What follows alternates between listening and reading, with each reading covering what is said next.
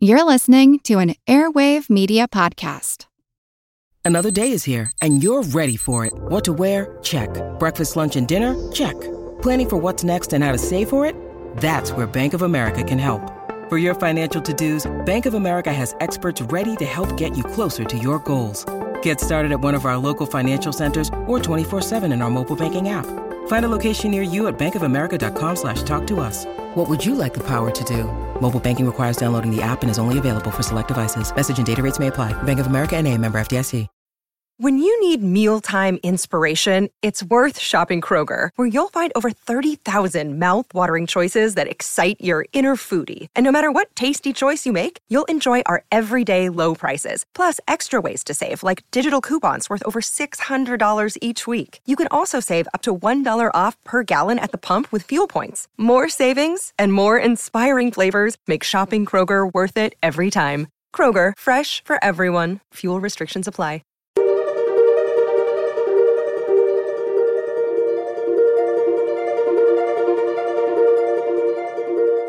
Over 7 million different animals inhabit our planet.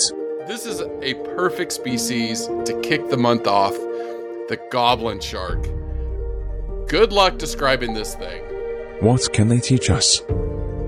It's gotten through some really gnarly things that have happened to our environment and to our planet Earth over these hundreds of millions of years. So what could it teach us?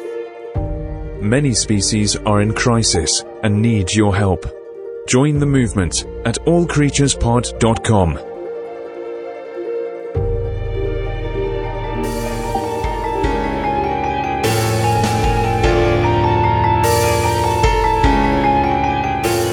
Welcome. Welcome to the All Creatures Podcast. This is Chris. And I'm Angie. Welcome to Spooky October, our favorite time of year. It is, and that was our spooky intro that clearly we need better sound effects. It's like, oh my goodness. We have so much fun doing this, but this is a perfect species to kick the month off, the Goblin shark. Good luck describing this thing when we get there. Oh, it's so fun. It's an ancient alien of the deep. That's really all we need to say, right? Mm-hmm. It's a fun species. They hang out in the pitch black zone of the ocean. Mm-hmm. And they are crazy looking and they do crazy behaviors for hunting their food. And Chris, what really struck me too is the goblin shark is a living fossil. Mm-hmm. And although its look and some of its behaviors are bizarre for sharks in general, whatever it's doing well because they are designed perfect for survival for where they live. I love sharks. I love covering sharks. They are some of our most downloaded episodes. There's so much mystique with them. So hopefully today we can, shine some light on this fish because this thing it's radical. I mean, that's how I put it. It's just radical looking. It's spooky. It is spooky though. You look at his pictures and you're like, holy smokes, that is a freaky looking fish. I did. I just kept clicking on different ones. I'm like, well, let me see it from this angle. How about this angle? Okay, how about this one? And yes, it's definitely a unique looking shark to say the least. Yeah. And my oldest son, Rourke, he asked me to do this species a while back, and I told him, we'll fit it in at some point. And now I'm excited we can finally get to him. They're it's a fun species, going to be a fun podcast, a different type of shark than some of the typical ones we think of. So stay tuned for that. Just really quick, Christy joined us on Patreon this month. Thank you so much. Angie and I, before we recorded, we're kind of brainstorming on how we can engage our Patreon supporters more, looking at maybe doing some Zoom chats and maybe some other species. So we're going to put some polls out there here this week, so people can give us some feedback on how best to engage you. Well, yeah, Chris, and maybe they can help us decide which spooky species we should cover towards the end of the month, because our list keeps growing. I think we're up to like 7 or 8, and we're going to only pick 4, right? I know. There's so many good ones. It's just like, there's a couple birds. They just do insane behaviors that we want to cover. So I think we can only pick one of them, but we'll see. We'll see. Well, and this week, Chris, I have a couple shout outs. I first want to thank Wombat Kaylee for giving a 5-star review on iTunes and just letting us know that we're doing a great job and requesting a Wombat episode. And I think that would be really fun because I know, or I've read that they poop cubes. And the physiologist in me, the nutritionist in me loves poop. I'm very fascinated by this cube poopage. So, so stay tuned. Hopefully we'll put that on the list for later this year. And also, Chris, I want to take a quick moment to highlight one of our listeners, Josh. He reached out to me about a week or so ago, just letting us know that he's a fan of the podcast and that we've helped inspire him to change his studies from animation to pursuing wildlife filmmaking. So that really was very touching for me to read. And Josh really wants to help out and give back to wildlife this winter season. And so Josh came up with this passion project idea of making endangered species card decks. So he showed me a couple pictures of them where the drawing on the cards are just beautiful. You've got the cotton top tamarin and next to the 10 of diamonds. And then what makes these cards really special is there's also facts below the card. So while you're playing and you're waiting for your partner or whoever who's taking their time, maybe playing poker and trying to bluff you, you can be reading really interesting wildlife animal facts about endangered species to make the game that much more interesting. And of course, learn along the way. And once Josh made a couple of these endangered species card decks, he thought, you know what, maybe I can sell these and give the proceeds to wildlife organizations. So he reached out to me and we started talking about it, and I'm going to help promote him and his passion project. And I hope all of our listeners will as well. To go to Josh's Instagram page at josh.c.carter, which is CARTER. And if you direct message him, you can place an order for a endangered species card deck. I know I'm going to be getting a couple this winter season, and I think they're great stocking stuffers and a really unique present. And he's charging $20, but he is donating all of the proceeds to his 2 favorite wildlife organizations, which are Born Free USA, which is perfect timing because we'll be talking to somebody from that group really soon. And also, Josh is a huge fan of Sea Legacy, which is a nonprofit by Paul Nicklin, and it's just an amazing nonprofit as well. So we will put those 2 organizations on our websites, plus Josh's information at josh.c.carter, so that you can check him out on Instagram. And I just was so impressed that he's donating all the proceeds. He's not taking a cut at all. He just wants to do this to help wildlife and to basically help educate people and while they're having fun. And I'm just really proud of him for taking his talents and using them to help animals. And it just goes to show that although it's cool to be out in the field or out on a boat collecting data, there's so many different ways that we can help endangered species. And Josh has shown us how it's done. So thank you, Josh. And go to our show notes for more information about Josh and his endangered species card decks. And I just think it's a wonderful present. I know this year for my stocking stuffers for my husband, John, I'm trying to do only little small gifts that are donating to wildlife organizations. So I'm doing some research on that, and don't tell John he's getting some playing cards for Christmas. And then I want to highlight his Instagram again, and I'll put this in the show notes. It's at josh.c.carter, josh.c.carter, CARTER. Awesome. Yeah, great. All right, I've been waiting for this one ever since we decided to do this species, and I looked at it and I laughed. I literally laughed out loud. I said, oh gosh, how in the heck is Angie going to describe this fish? I mean, vampire squid probably way back when. The star-nosed mole, that's very freaky looking. Spoonbill was fun. Try to describe that bill. I remember. This, good luck. I'm going to sit back and enjoy it. Describe this fish. I'll set this up with, I'm not going to do it justice. And so that's why we love our show notes or, of course, Google image. But the goblin shark is a very fearsome looking fish. And so that's why it's perfect for spooky October. And what really separates it from a normal shark, if you just think of a tiger shark or a white shark, is the snout or the nose. So the nose is the shape of like an ironing board or a small surfboard, if you can picture that. So it's a really flattened snout that protrudes from the top of their head. And that's pretty much where it ends. No.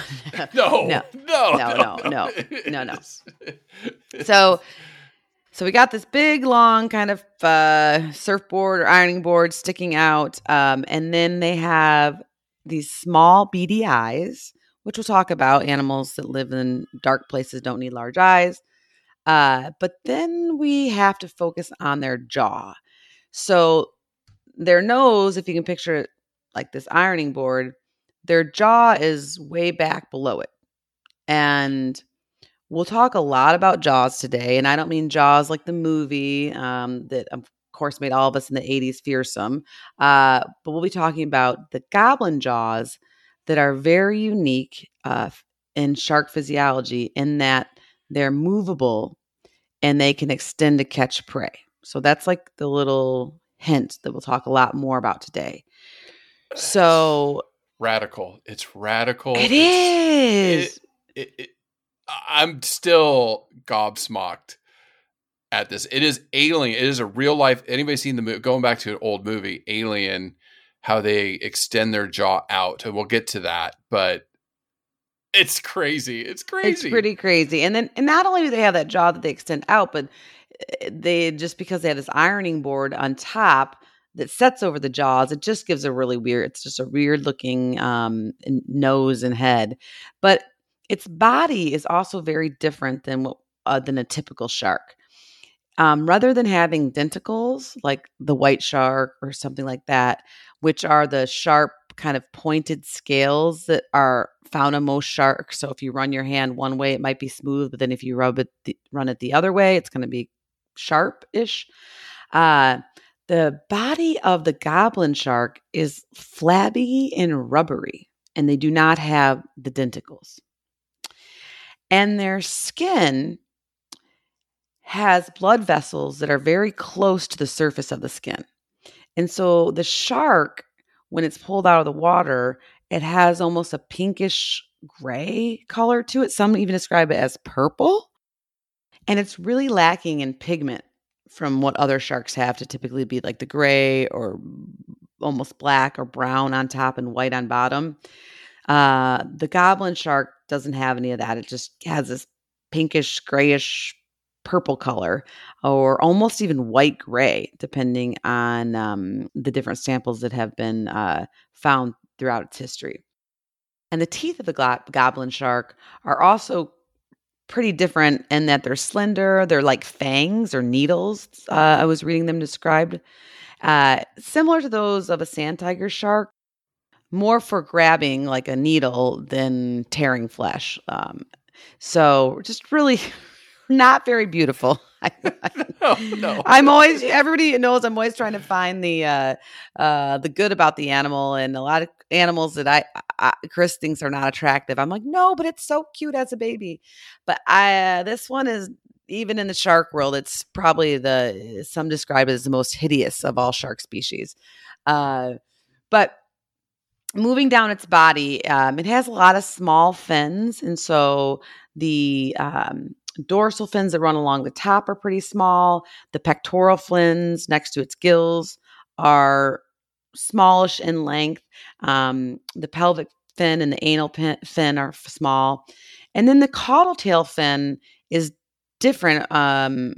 It's like a cross between a thrasher shark that has the really long whip-like tail and maybe a normal shark, because it's long probably like a third of its body length and triangular in shape.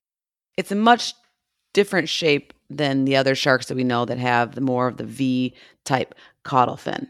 Yeah, more like eel-like almost is how I kind of There, thought. that's a great way to describe it. Yes. So I give myself about a C-, and I'm okay. I'm okay with that. But you did great. You did amazing because there's Well, no I way. redid my notes like 10 times, so I probably should have. I tried to nail it, but I don't know if I did that. But you just got to Google it. It's the pictures don't do it justice, and it's just fascinating. It's such an obscure looking animal. But I did read, Chris, that it was thought once to look like a goblin. And so a specimen that was caught many, many years ago off the shores of Japan, I think maybe in the 1800s, the original drawing, because they didn't have cameras back then, of this animal, they drew it with the jaws protruded, which we'll talk a lot about. And so the people that were looking at it thought that it looked like a goblin. It does. It does. And whatever goblins are supposed to look like. It looks like this. It looks like this. What is even more fascinating is this is not a small shark. You can read the literature and it says they grow up to 12 feet long or 3.5 meters, way up to 400 or 500 pounds, which is 220 kilograms. But underwater cameras that have captured some of these, they've done a regression analysis and they think they can get up to 5-6 meters or 18 to 20 feet. Oh yeah, Chris. Well, there was one that was caught off the coast of Florida by a fisherman and he threw it back. But before he threw it back, he took a photo of it and he estimated that it was about 18 feet long. Mm-hmm. And so it's hard because he didn't get out the measuring tape because, to quote the fisherman, he has some wicked teeth. Yes. But that was his guesstimate. And there was another one that was caught and thrown back that was thought to maybe be 20 feet. Right. So that's definitely bigger than what the literature says, right. But there's still a lot that we're learning about the goblin shark, which is going to be a theme throughout the podcast today, which is fun though, right? I think it's fun to talk about these really obscure species. Right, and it's what lurks in those depths below. We don't know. We don't know. As we're going to talk more about it. What we do know more about the range of the goblin shark is kind of is worldwide. Right. They've gotten specimens off California, off near you, the Gulf of Mexico, near South America, Africa, New Zealand. Europe, New Zealand. I know my depths, Australia, Japan. So pretty much in every ocean, along the equator. So we don't have a clear picture because they don't tag these sharks and track them yet, but pretty much find them worldwide. But Chris, I think it's a perfect time to highlight too that they have been found in all these locations, but it's very, very rare to find one at all. In fact, I think since they've been keeping track, there's maybe been 100 or so that have most of them are caught by fishermen in their trawls or something like that. Very few have been seen. In fact, the fisherman I talked about from Florida, Noah, who investigated the story to make sure that it was true and all of this and to check on the photos, estimated that this fisherman was maybe one of 10 people to ever see a live one and throw it back. And they've been tried. A few of them have been caught live and tried to keep them in an aquarium for an extended period of time, and they passed away after 1 day. Yeah. And I think there was 2 individuals. And so most of them that are caught, most of the information that we know about them are from dead samples that have been caught by fishermen by mistake. Right. And from what you read about their habitat, they have seen smaller goblin sharks near the surface, but a lot of them have been observed deep ocean, 3,000 to 4,000 feet, right. 1,000 to 1,300 meters down. That's where they live. That's their habitat. and we don't know a lot about down there, right? Like, talking about why care about this species, they obviously are an important oceanic predator. Again, sharks are so critical to the food chain or food web. It's just, we talk a lot about sharks and why they're so important, and they are experiencing tremendous ecological pressure. Another key predator in our oceanic biome. Well, and they're just so darn unique and cool, and they're a living fossil, which I know we'll talk a lot about when we get to evolution. They've been here way before us. They'll probably be here after us if we don't totally destroy the oceans. But a lot of researchers are concerned about all of the trash that's in the ocean landing that does sink down to those deep depths that may be accidentally gobbled up by these sharks when they're hunting for other prey. So that's the thing we do know about plastics in the ocean and garbage, and is that it's everywhere. There's no safe place where it's not, and it does sink, it does float, it gets stuck on things. So it's a real danger. Oh, they had plastic bags at the bottom of the Mariana Trench. It was one of the things they saw floating by, and it doesn't take much to connect the dots and say, I'm sure some goblin sharks have died because of that, Sure. or plastic. Now, I'm going to get on my soapbox this week, Angie, and talk about deep sea mining, because thinking about where goblin sharks live, this is a part of the planet you and I haven't really talked a lot about. We haven't covered, I think this is probably one of the deepest diving species, not diving, but deepest living. We know some whale species we've covered dive deep, and I still get over elephant seals dive super deep. But thinking about that biome, we don't know a lot. We really don't know. Doing some of this research, our oceanic scientists say we know more about space than we know about our own oceans. Isn't that crazy? It is. And I love NASA. I love NASA. I support space exploration, what we're doing on Mars, the moon, whatever. I always support that. But it does make you pause and think that, the billions or trillions that are spent in space exploration, we don't know about our own planet, in some of these places. Well, not only do we not know about it, I feel like we need to save our own planet. That's always my little, like, all the money that all these people are spending to, for 10 minutes to go in a rocket into the sky and then back, or into orbit and then back. I'm just like, well, couldn't we save some of the Amazon rainforest with that, or some goblin sharks? So I know I love NASA. You really love NASA. Yeah. But that's, it's this, and this isn't even NASA. This is a lot of, private industry too. Stuff, so anyways, it's a different pod for a different day, but there's definitely money that needs to be spent here to help our oceans and our rainforests and our own planet with global climate change. But yes, that was my soapbox for 1 second. No, it's good. It's good. Mars is not an option for us. It is not. Right. That's what I'm saying. I mean, I want to see pictures of it, and I think it's awesome to collect some samples there. But in the same instance, there is no plan B, planet B, right? No, there is not. Mars is not an option for us. It is here on beautiful Mother Earth. So I started digging and started looking up deep sea mining. And this isn't about gas and oil and oil exploration, which I know here in the Southern Hemisphere, there's concerns, exploitation of our Southern oceans.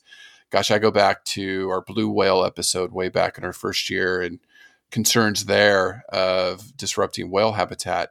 No, this is more about mining the seabed for minerals. Okay. Now, seabed mining does take place. We know that, but usually in shallower waters. So they get things like sand. We collect sand, tin, diamond mining, gold mining. That does happen in shallower waters where it's easy, cheap, and accessible.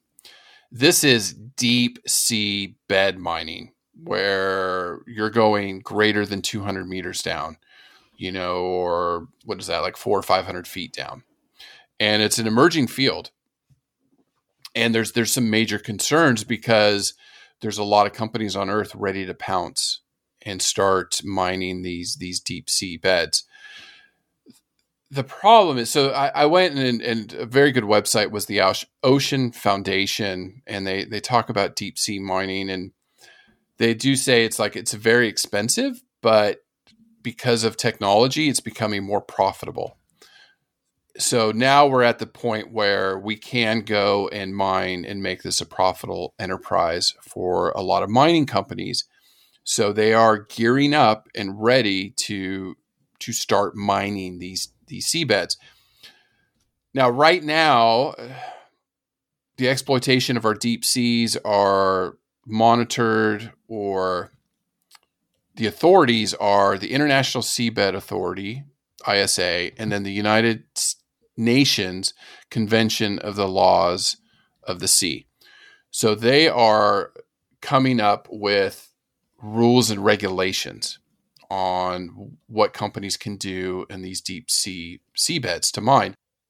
Now, right now, the ISA has extended 29 contracts that has given companies permission to go and map seabeds for mineral resources. So it's moving, it's happening, right? It's happening. They're trying to put rules in place. Now, conservationists, scientists are very concerned because, like we opened up with this, we don't know a lot about our deep sea beds. We don't know what's living down there. We don't know about deep sea corals. We don't know about all these animals that are in these habitats. We know very little about the goblin shark. We don't. You're right. And so they have major concerns because mining is very destructive. Bottom line, I mined gold with my dad as a young kid. That was what we did in the summers. He was a high school teacher, and in the summers we went and mined, and we dredged up rivers, and looking back. Did you find anything? Oh yeah, we always found gold, but enough to pay bills. It was my dad's hobby more than anything. We weren't getting rich. Because in the gold rush in the United States, they cleared out most of the big pieces of gold. That's true. Well, you're making more money than me because I loved on Lake Michigan to collect beach glass and Petoskey stones and other really cool stones, which those are definitely. But it's a labor of love. Yeah, and this was all in Northern California, Southern Oregon, beautiful. It was a great childhood because I could fish and be in the outdoors, but it was very destructive, and mining, bottom line, is very destructive, period. It destroys that little habitat where you're at. So the big concern, and I saw this in my own experience, you go down there and you start dredging up or pulling out minerals from the deep seabeds, you will create massive plumes of sediment, of silica, sand, whatever's down there. And all of a sudden you have this massive plume, which could suffocate, kill fish, life, whatever is down there. We don't know, but it is a very destructive process. I guess I can just kind of like deep sea vents. We know there's abundance of life around these deep sea vents. They grow without sunlight. There's so much we can learn from them.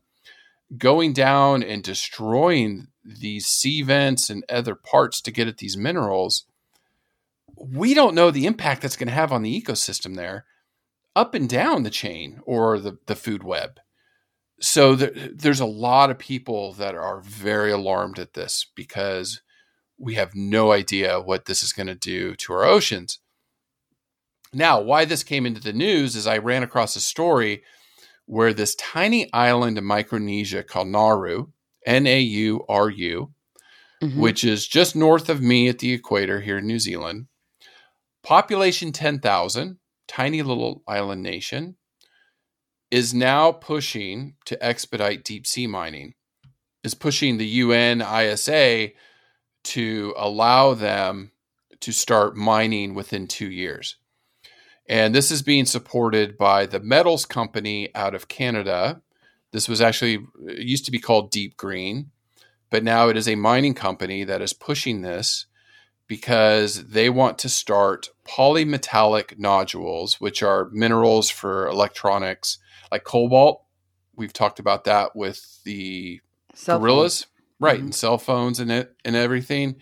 So they're saying that this mining company is saying we need to hurry up and get these minerals to support, this a green economy. They say the world wants to, reduce carbon emissions by 2050. So we need to get down there and get these minerals so we can build batteries, longer lasting batteries, car batteries, cell phone batteries, all these things.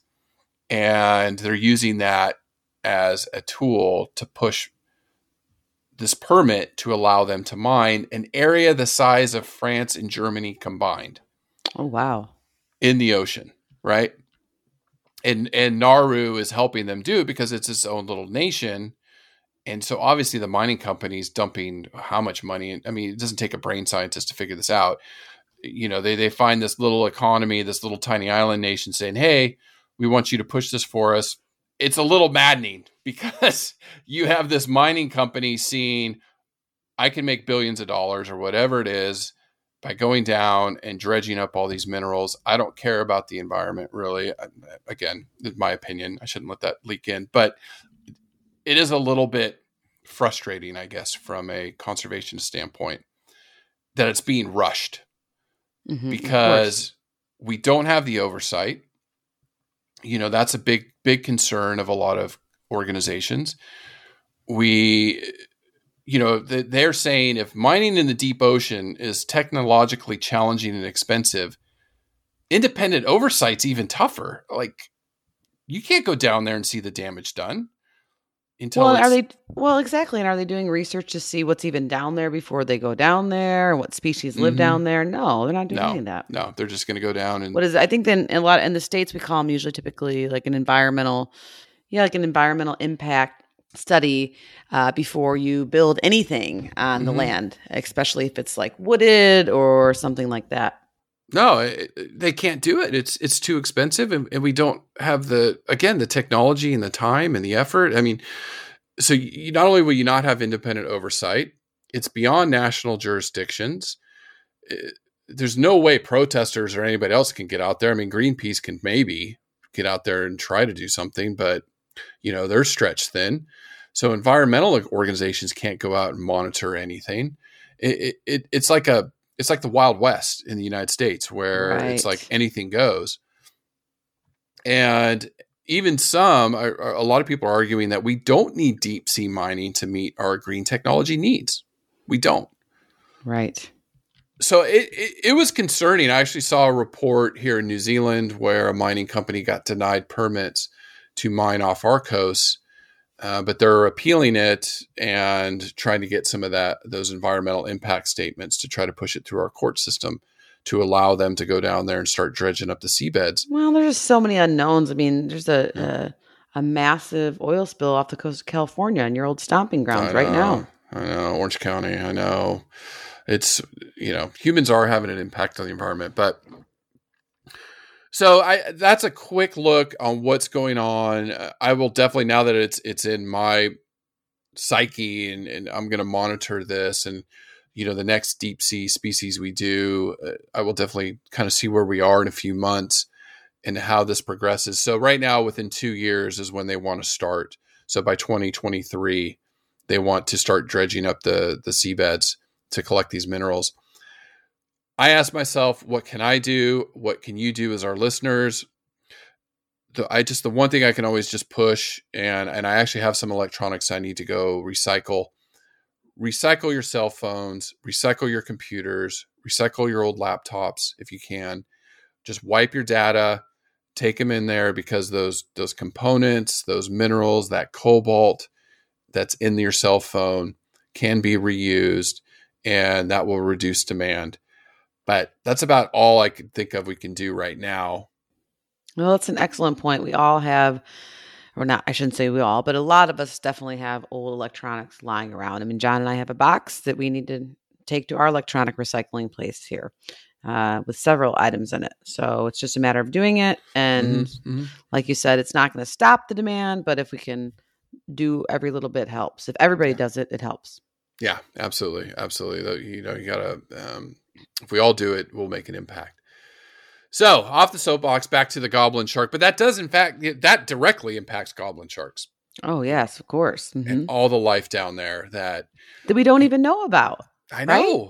Well, that's what they're saying. What life's down there that, again, when you and I talk about why care, we find a lot of, just for our own species, not exploiting them per se, but learn about, scientifically. So, is the cure for cancer down there? Is, what's down at the bottom of the oceans that we could learn about? Chemical bioluminescence. I mean, how do these species survive at these great depths? Blah, blah, blah. So anyways. Well, yeah. I mean, the goblin shark is a living fossil. It can be traced over several million years. So it's gotten through some really gnarly things that have happened to our environment and to our planet Earth over these hundreds of millions of years. So what could it teach us? At Evernorth Health Services, we believe costs shouldn't get in the way of life-changing care, and we're doing everything in our power to make it possible. Behavioral health solutions that also keep your projections at their best? It's possible. Pharmacy benefits that benefit your bottom line? It's possible. Complex specialty care that cares about your ROI? It's possible. Because we're already doing it. All while saving businesses billions. That's Wonder made possible. Learn more at evernorth.com/wonder. I'm Jane Perlez, longtime foreign correspondent and former Beijing bureau chief for the New York Times. I've been a foreign correspondent in lots of places: Somalia, Indonesia, Pakistan, but nowhere as important to the world as China. I mean, China is not dropping anti-democratic paratroopers into Montana. But of course, we did see things like the weather balloon/spy balloon riveting the whole country for a week. This is Face Off, an 8-part series in which we'll take you behind the scenes to key moments in the tumultuous U.S.-China relationship. We'll speak with a diplomat, a spy, a tech reporter, a U.S. admiral, even Yo-Yo Ma. Plus, my pal and noted China historian Rana Mitter joins the conversation. We'll look at what's driving the two nations apart and explore whether anything can help bring them back together. Face Off launches April 9th. Oh, well, yeah, the sharks, jumping into evolution, that's a good segue. They've survived. These are the animals that survive. Saying. Yeah. Yeah, they're survivors, man. Yeah, that survived these mass extinctions that went on. It was these deep sea living creatures. So looking at goblin shark, classification, this is Chondroschiathes, cartilaginous fishes. There's over 1,000 species of fish. That's the class. The order, which is interesting for goblin sharks, is laminiforms. So these are our mackerel sharks, our great whites, our tigers, 17 species there. And then, like Angie said, this is, and I'll talk about here in a second, is an ancient shark. So it's got its own family. And it's the only living species in that family left. So it broke out. It breaks out quite far out of that laminiforms order. So the family is Mitsucurnidae, and then the genus is Mitsucurina, and then the species is Mitsucurina austoni. So classified off Japan in 1898, that's when the first species was found. So obviously named after the scientists that found them way back then. Now, what's interesting about goblin sharks, Angie, because the physiology plays into this, is in the early 20th century, like you said, there are very few found. They thought there was separate species because their jaws were fixed at different locations. So they thought, oh, this one looks different, so this must be a different species.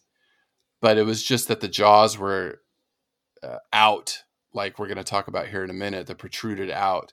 So after later in the 20th century, they realized that they had this special ability, and now it's a single species and the only one left in that family. Now, like we said, we know about that we know about. Exactly. There could be other things down there. Like I said, like Angie said, sharks have lived here longer than trees, over 450 million years ago. They were way back here through every mass extinction. They're the ones that survived these mass extinctions. We know our modern sharks didn't emerge until the Jurassic period, about 200 million years ago. And again, the only thing we have from sharks are their teeth.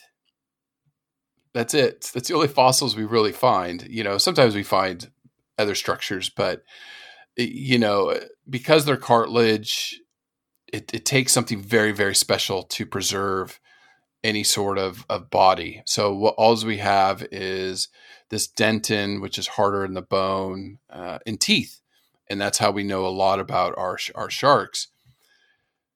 Now, like Angie said, very ancient. This is the oldest species in laminiforms.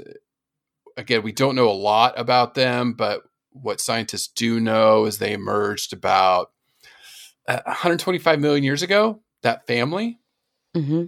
And then goblin sharks, closest relative, probably about 50 million years ago. And we have confirmed some of this with DNA that, very ancient. This was a very ancient shark compared to most of the modern sharks. But that's about all we know about them. Yeah, I was having a fun reading about other living fossil fish. And because I'm just like, gosh, they've been around so long, and they usually are kind of weird looking. For instance, another example is the frilled shark, which actually almost resembles a snake. And they think it might be 350 million years old. And then the lamprey, which is, of course, is the parasitic jawless fish that often rides on bigger sharks. And then for freshwater, the sturgeon, which I grew up with in freshwater of lake in the freshwater lakes of Michigan. So that's a fossil fish, and it actually has a retractable jaw similar to the goblin shark, which I didn't know that. So now I'm curious to learn more about the sturgeon. And then lastly, the gar, which is a freshwater fish. So yeah, there's other really ancient living fossil fish out there, and the goblin shark definitely falls into this category, which is so cool. I know. That's a good list of species. We should do sturgeon, and then isn't it like the gar? What do you have in Florida rivers? Like they're right there too. You have the alligator gar. So go dangle your toes in the rivers around you. Besides the alligators, you have alligator gar. I remember that. That's awesome. So, some facts about them, Angie. They think they live up to 60 years. Again, we obviously don't know fully. Before we jump into that nose and that jaw, I mean, some radical physiology. Any other facts that you came up with? Well, yes, Chris, the goblin shark has a really unique liver. It's really large compared to its body size and really oily. So it basically takes up so much room and is oily, which makes it almost as dense as water. So it helps the goblin shark float along really easily and doesn't require much movement while it's hunting. We'll talk a lot about how it hunts, but it can just kind of float around and like basically sneak up on its prey instead of having these really fast movements. Like if you think of a thrasher or just a normal shark that can be very stealthy and move really quickly and turn really tight. The goblin shark doesn't have to do that. And so a lot of that is because of this giant oily liver. So I thought that was really fascinating. And then, Chris, of course, we can't talk about the goblin shark without talking about the nose or the snout, that surfboard or ironing board that sticks out a good ways from its nose area. And it's super flat. So researchers hypothesize that this large snout is probably used to help detect its prey instead of actually as a hunting weapon. And similar to other species of shark, there's pores on the bottom side of this snout that are able to detect faint electrical signals that the other fish give off. And this organ, these pores, are called the ampullae of Lorenzini. And they're electrical sensing organs to be able to, I guess, for lack of better terms, help the goblin shark feel prey in its area. And because it's so dark down there and the depths of the water, pitch black, and their eyes are pretty much useless. And so this long snout, almost like a hammerhead, right? Like a hammerhead's snout is, her head is shaped like a hammer much differently, but it's just loaded with these ampullae of Lorenzini that help it detect electrical signals. So that's what researchers speculate as to why it maybe had this weird shape on top of its head. But of course, there could be other reasons that they're missing. They wonder if it might actually use its snout to move or dig up food that is at the bottom and the sand area of the ocean. Of course, it's never been recorded before, so this is just speculation. But most likely, this snout is just a giant built-in homing device that helps them hunt, for lack of better terms. Yeah, we haven't really covered. We always mention them in recent episodes. It's worth a review. These ampullae of Lorenzini, just how crazy they are. It's you have hundreds of thousands, if not a million or two, of these pores on the head or the snout of the goblin shark, and then each pore is a canal that has small hairs in it. So it's like our ear hair or whatever that's inside our ear canals. And some of us more than others. Yes, especially men. But yeah, I'm always like, honey, did you forget your ears? Go back to the barber. Yeah, just get the ears. But each canal has a small chamber that leads to, it's gel filled of the ampulla. And then there's nerve cells in there. And so they are able to detect electrical signals.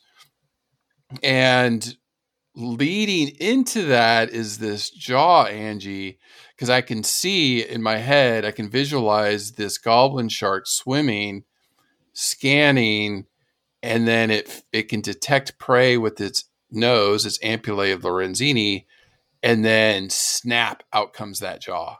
Right? Exactly. And that's what makes it so unique as a hunter, as a shark, because once it senses that prey, it's like we don't have that, right? Like I can rub a balloon on my hair and make my hair stand up a little bit due to the electric current that I'm creating by rubbing a balloon on my hair. But I mean, and we can feel a little static electricity if we put our hand on something or our socks, but we can't really feel it the way that they do. So I basically call it like a sixth sense, right? For spooky October. But that comes, they feel that, they sense that, and they know that the prey is whatever distance it is, and they're just lurking there in these dark waters. And that poor little squid or crustacean really doesn't have a chance because the physiology of this jaw is incredible. So basically what happens is the jaws drop down and then they protrude forward. And by forward, I mean a far ways, which was studied by scientists and was published in Nature, which I'll talk about in a minute. And as they protrude forward, they basically trap the prey in the mouth, and then they snap shut and then reverse the jaw to put it back where it belongs.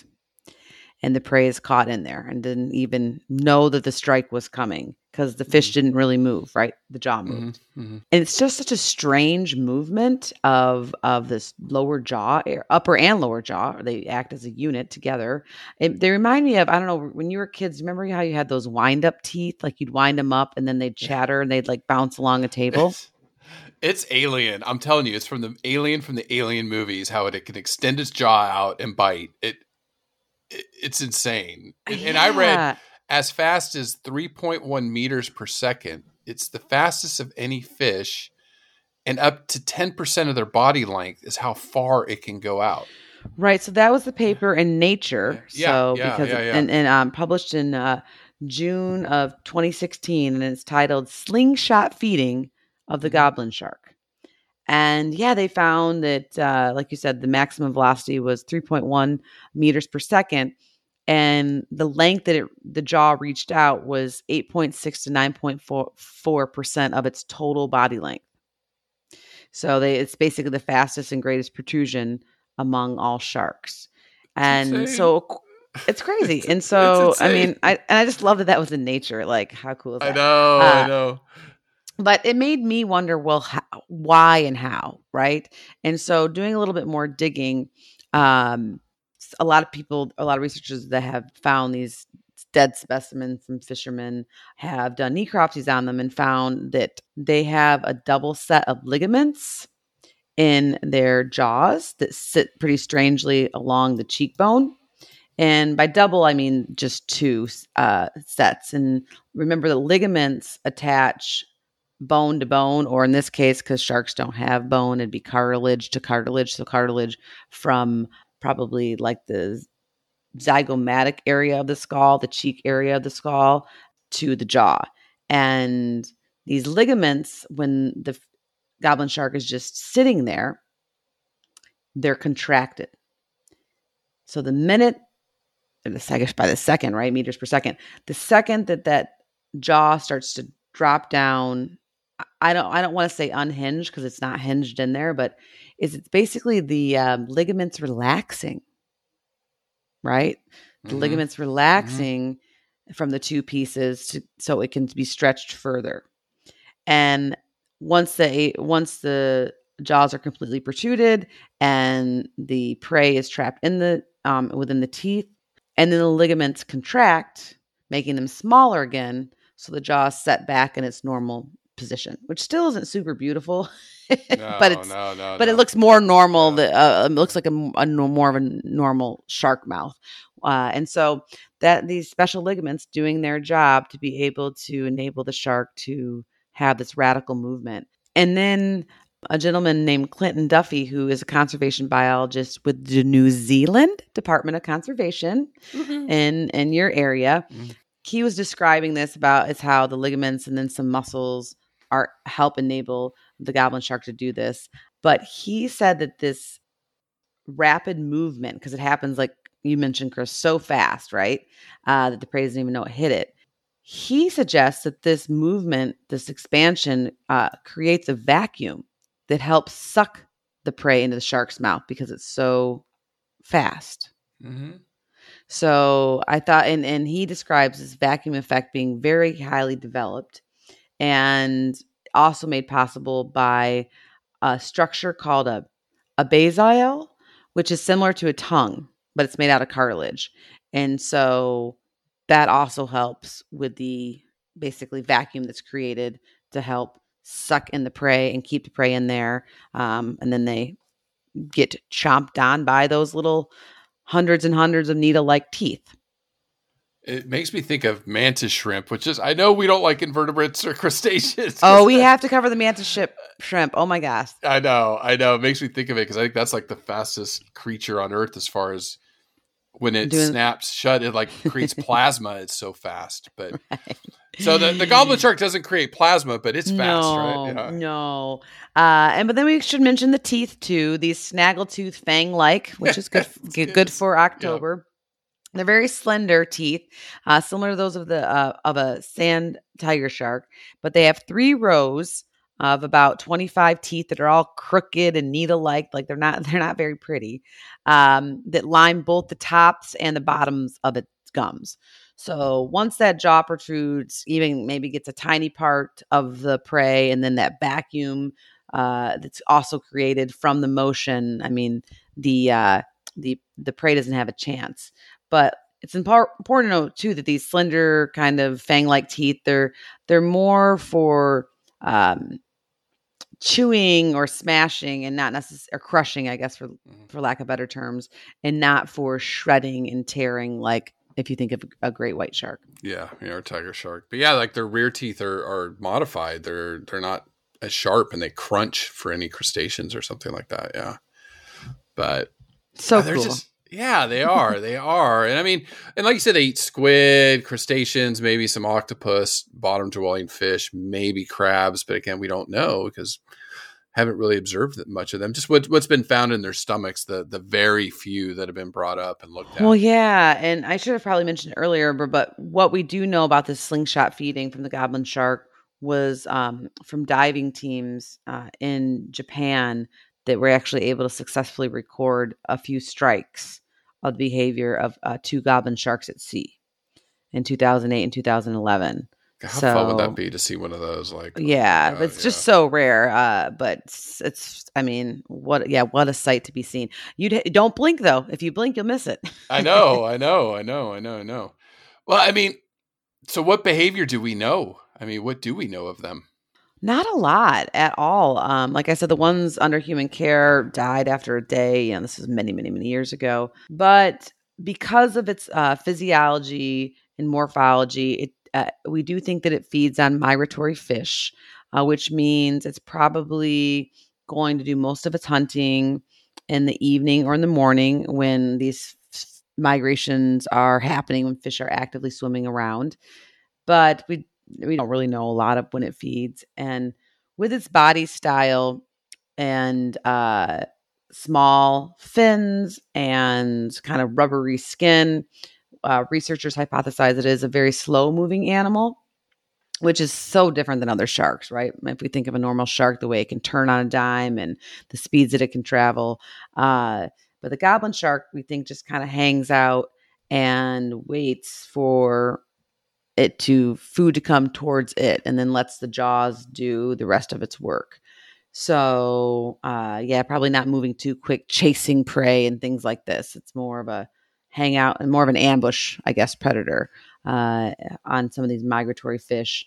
And once again, or perhaps maybe digging in the sand for some crustaceans that it can sense, but we haven't documented that. So a lot of that is just speculation.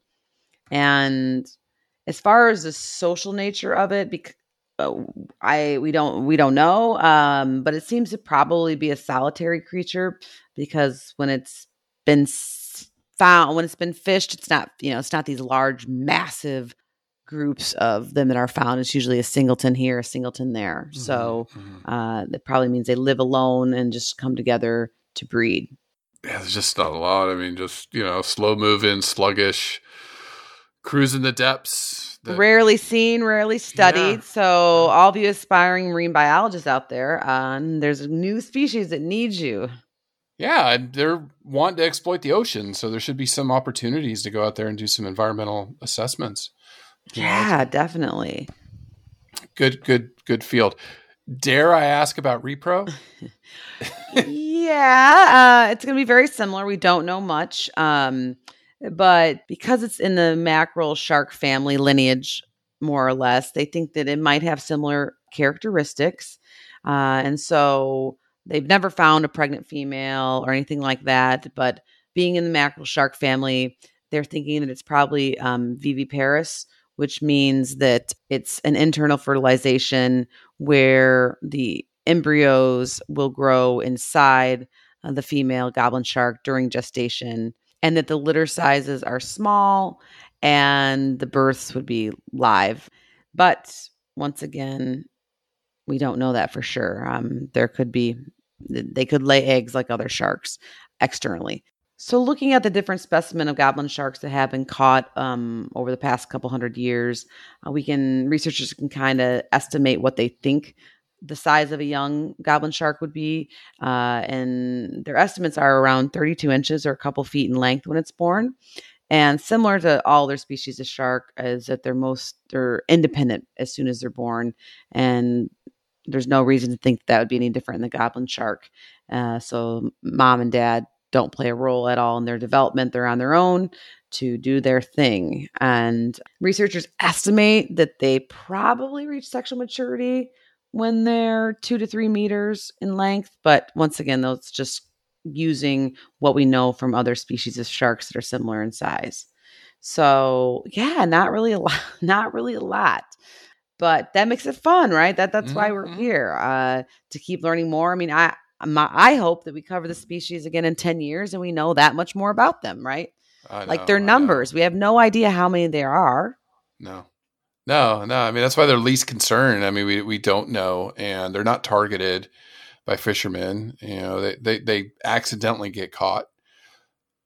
Just a lot to, unknown. And like I said, conservation tip. I mean, we're going to keep our eyes to this deep sea mining stuff and see what's going on, because it's not in the news. People aren't really hearing about it. So we'll definitely keep watching that. But who did you want to highlight this week with organizations? So yeah, Chris, this week I definitely want to give a big shout out to Josh. So make sure and go to Instagram and follow him at Josh, JOSH.C.Carter, which is CARTER. It'll be on our show notes.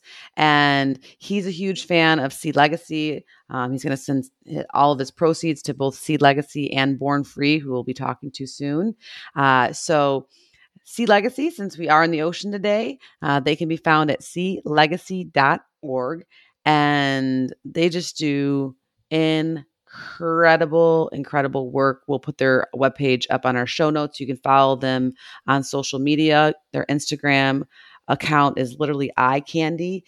And the photos by Paul Nicklin, Nicklen. If you're not following him on Instagram as well, it's just, like I said, just incredible. And I'm not even doing it justice. But anyways, Sea Legacy, their mission is to create a healthy and abundant oceans for us and the planet. And they do this through so many different collective ways, working, of course, with scientists. And Sea Legacy combines years of experience of conservation with beautiful photography, as I mentioned, communication, education, social technologies, to just help our oceans be healthy, stay healthy, and the creatures inhabit them. And I'm not doing them justice, because they have so many projects around the world that are helping help the ocean one solution at a time, creating lasting, sustainable change.